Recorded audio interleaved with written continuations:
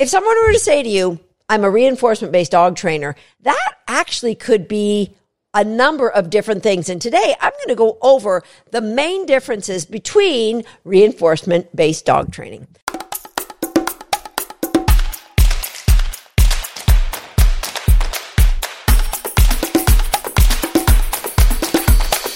Hi, I'm Susan Garrett. Welcome to Shaped by Dog. And you may not realize that there's a lot of different ways somebody may train their dog if they are a reinforcement-based dog trainer. Now, the first one that most people would think about is luring, where you put a food lure between your fingers and you lure the dog. But that is one of 4 or 5 or maybe even 6 main ways that somebody could train their dog. And those 5 or 6 main ways are all very dramatically different.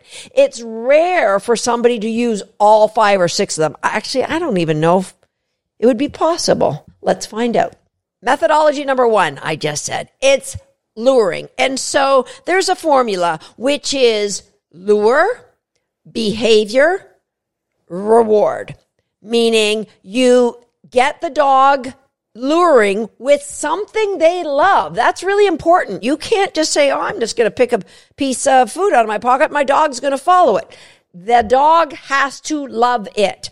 All right. So lure to get a behavior. If you wanted your dog to sit, you would put the cookie over their head. And that would cause like gravity to help the butt to want to go to the ground. And so you're going to get the dog in a sitting position. And that is the behavior part of the lure behavior reward. And then you deliver the food to the dog. Okay. So it's important to know it's not just food that you can use for luring. A lot of basic dog training is done by many, many people all over the world, done with a lure of some sort. So you could use a tennis ball if your dog loves tennis balls. You could put the tennis ball up in the air or put the tennis ball on your hip if you wanted your dog to walk on a nice loose leash beside you. There's a lot of different things you could use. In dog agility, a lot of people will put like the dog's favorite toy at the bottom of a dog walk or a seesaw or an A-frame in training to get the dog to drive to it, or in weave poles. All of those are the same thing, but just using something different that the dog loves. Now, I personally virtually never use a lure in my training. And I honestly can't think of something that I can say, except for this. I would use a lure for this. Maybe puppy stretches. That would be a good one, where I would put a cookie on the puppy's nose and I would put the cookie and touch it to their hip in order to get a nice stretch. That would be something I would use a food lure for, because I'm not going to create a behavior. Oh, I actually have. But I generally don't create a behavior like that. My dog, Momentum, will hold her nose to her hip. And that's a behavior that she knows. Okay. But 99.9% of my training is done without any kind of a lure. All right. So how do you train your dog, Susan? As I've mentioned in the past, I use food. I use toys. I use everything that my dog loves, activities, but I don't use it as a lure. And I don't know if we're going to be able to get into the details of why I don't in this podcast episode, but I promise you I've got one coming up which will share the details of why I do not lure behaviors. Part of it is my observation as a 30-year professional teaching people, but a big part of it is the science behind how dogs learn. And there's tons and tons of scientific papers that support why it's actually a great idea not to use food lures in your training. Having said all that, let me just say, there are a lot of very successful dog trainers using food lures exclusively as their form of reinforcement-based dog training. And I will get into the reasons why I don't in an upcoming episode. Okay, so luring, I think the world knows about food luring. Now, before I leave food luring, I've just got to mention, I actually used food luring in my training way back in the 80s. It was the first way I was introduced to dog training.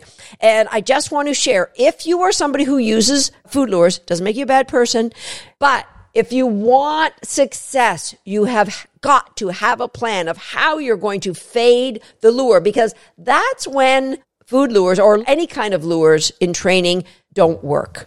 is when people don't get rid of the food lure because the behavior gets attached to the lure. There is only one exception to that, and that is with some breeds that are so driven to do the work, they work in spite of being lured. And I could give you many examples. A lot of Shelties in the sport of dog agility, they learn with food lures, but they learn to be really, really fast because they love to run and chase their owner. A lot of Schutzhund trainers use lures, but they're working with breeds like Malinois or German Shepherds that are so driven by the work that it's just insignificant that they use lures to start them. Number 2. On the reinforcement-based dog training, it comes by a number of different names. Observational learning or social learning. Occasionally it's called modeling, but there's some question whether that's technically correct to call it modeling. And that is when a dog learns by watching either a person or another dog. So if they see a dog do something like my puppy will learn to get up in a hot zone when watermelon's being thrown around because all the other dogs seem to be in the dog beds because they love watermelon. So puppies do learn both great things from other dogs and not so great things from other dogs. Now, there is a form of formal dog training called Do As I Do, where the person actually models the behavior, which is why some people call this modeling. They model the behavior for the dog. Like if they wanted the dog to turn, they would turn and then wait for the dog to offer the turn, or they would touch a foot target and wait for the dog to offer the foot target. Now, the dog will have some understanding of behavior offering before this, but there are people who do that. Again, nothing that I have ever done in my training. There is another form of training that's growing in popularity, and this one is interesting to me, although I would never use it as my main form of training. I would put it under observational or social learning, but I honestly really don't know if it belongs in a category all on its own. You may, if you watch social media, you may be familiar with 2 popular dogs, Stella the Kelpie and Bunny the Sheepadoodle. Now, it appears that these 2 dogs have learned to communicate with their owners through buttons. They have a board of buttons, all with different words on them, and the dogs actually appear to be making full sentences to communicate, which I think is pretty mind-blowing. And, the premise is that dogs start to understand English, which if you've ever said, do you want to go for a walk to a dog, or what I call talking dirty to my dog when I use words that they understand, like swimming or seesaw is one that Momentum knows, or any agility cues, my dogs get super, super excited. You've probably seen the social media posts where people say things like cookies and grandma's house and etc. Okay, so the premise that dogs understand English, they group the words in categories of activities or descriptors of that activities. And so they teach the dog through social learning, in that when they are going to go outside with a puppy, they'll say, we're going to go outside, and the person will touch the button and they'll say, do you want to go outside? And they'll use the word outside in different forms as they're going outside. And eventually the puppy or the dog will offer to hit a button. Now, I have taught my dogs to hit a button to go outside, but I haven't taught it through social learning. I've shaped the behavior.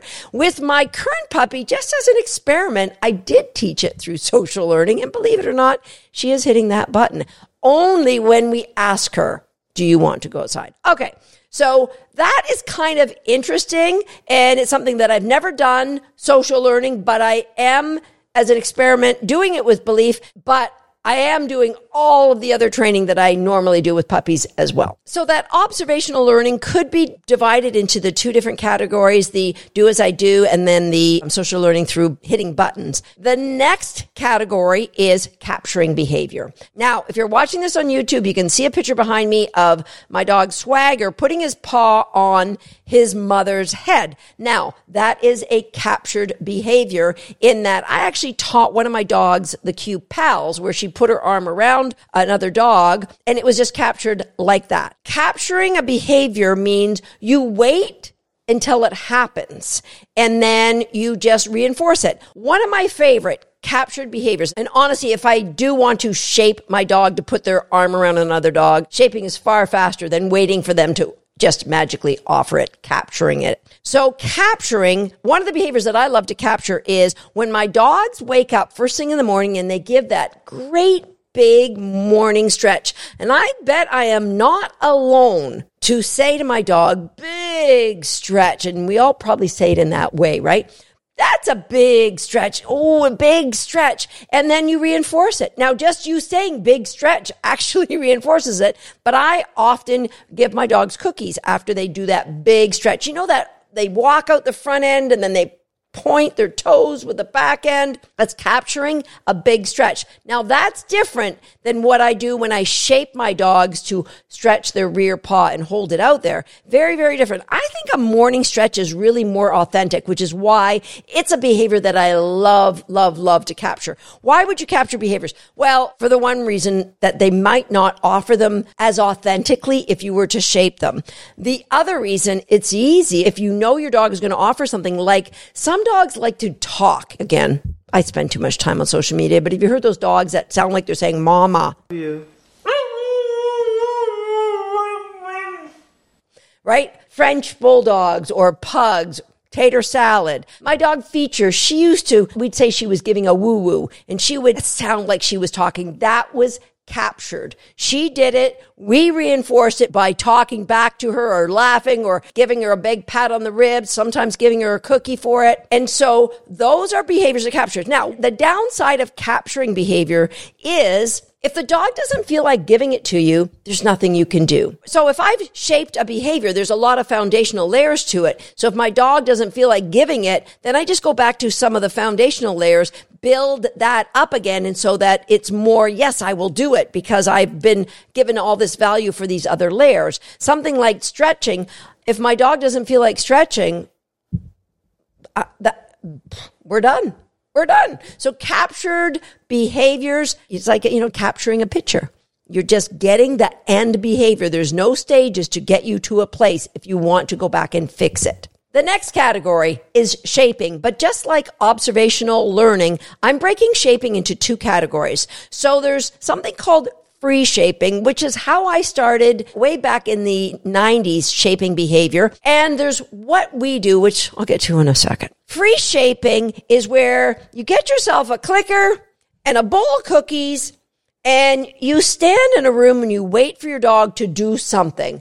And maybe they turn their head and you click and you feed that. And maybe they move towards the door and you click and you feed that. Now, obviously, you're going to have an outcome in mind, but you're waiting for the dog to do something. It's free. They're just doing things. Now, you might not have an outcome in mind when you're free shaping. You might just go, hey, let's just see what they want to offer. And so you just click and reward anything the dog does and you see what happens.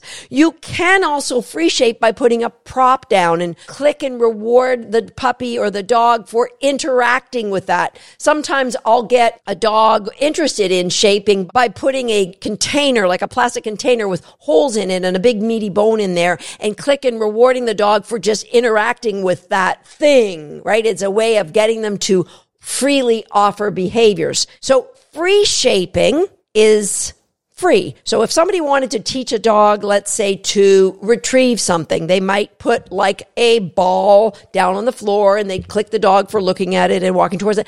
There's a video on my blog that shows a great example of me free shaping a behavior way back in the 90s and then me shaping it the way I do now. And the difference was, I believe, the one I did with my Border Collie Stony way back when, it might have been in early 2000, I can't really recall, but it took 3.5 minutes for her to get the behavior. With my Border Collie Encore, dogs very closely related, it took like 3 seconds to get the same behavior. Okay, so free shaping to me, I don't do it. The only time I would do it is if I just wanted to click and reward a dog for doing whatever they felt like doing, which honestly I used to do back in the 90s, but I really don't anymore. The reason why I don't free shape is because I believe, number one, you build in a lot of cheap behaviors you might not want, and that might be difficult to get rid of. For example, if I wanted my dog to pick something up and they're getting frustrated and anxious and they'll start vocalizing, and then they pick something up,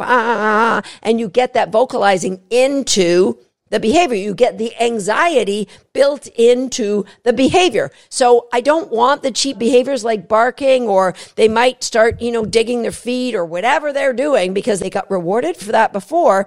In the video clip that I spoke about on my blog, my dog Stoney jumps up and grabs a rope because it was reinforced before when I was trying to get her to jump on a cooler.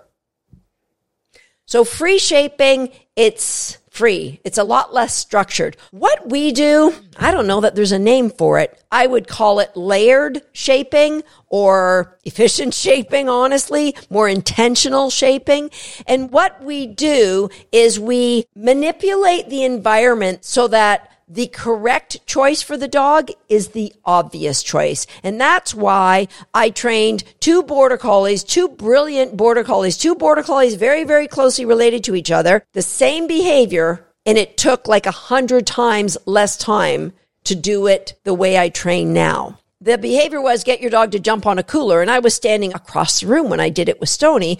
If I was doing it today, I probably would take the lid off the cooler and put a cover on it. The dog would get up on that. I would take the cover off. The dog would get on that cover, and then I put the cover on the cooler. So I'd even break it into more layers. What's the advantage of this? The more layers you put into a behavior, the more confidence that grows as the behavior grows. I've seen people who say, hey, I got a new seesaw, and so I want to do agility with my dog. I've put my dog over it. They look like their nails were out, and they're a little bit worried, and because there's no layers involved. I've got 20 or 30 layers to how I teach a seesaw. Okay. So with layered shaping, I think that's a good name. Did we just coin a phrase here on this podcast episode? Layered shaping, there's so many layers that grow confidence leading to the final behavior. So you get to the final behavior with a lot of confidence. And the difference is if something gets a little bit sloppy, go back to any one of those layers and put more reinforcement in it. And then you've got brilliant behavior.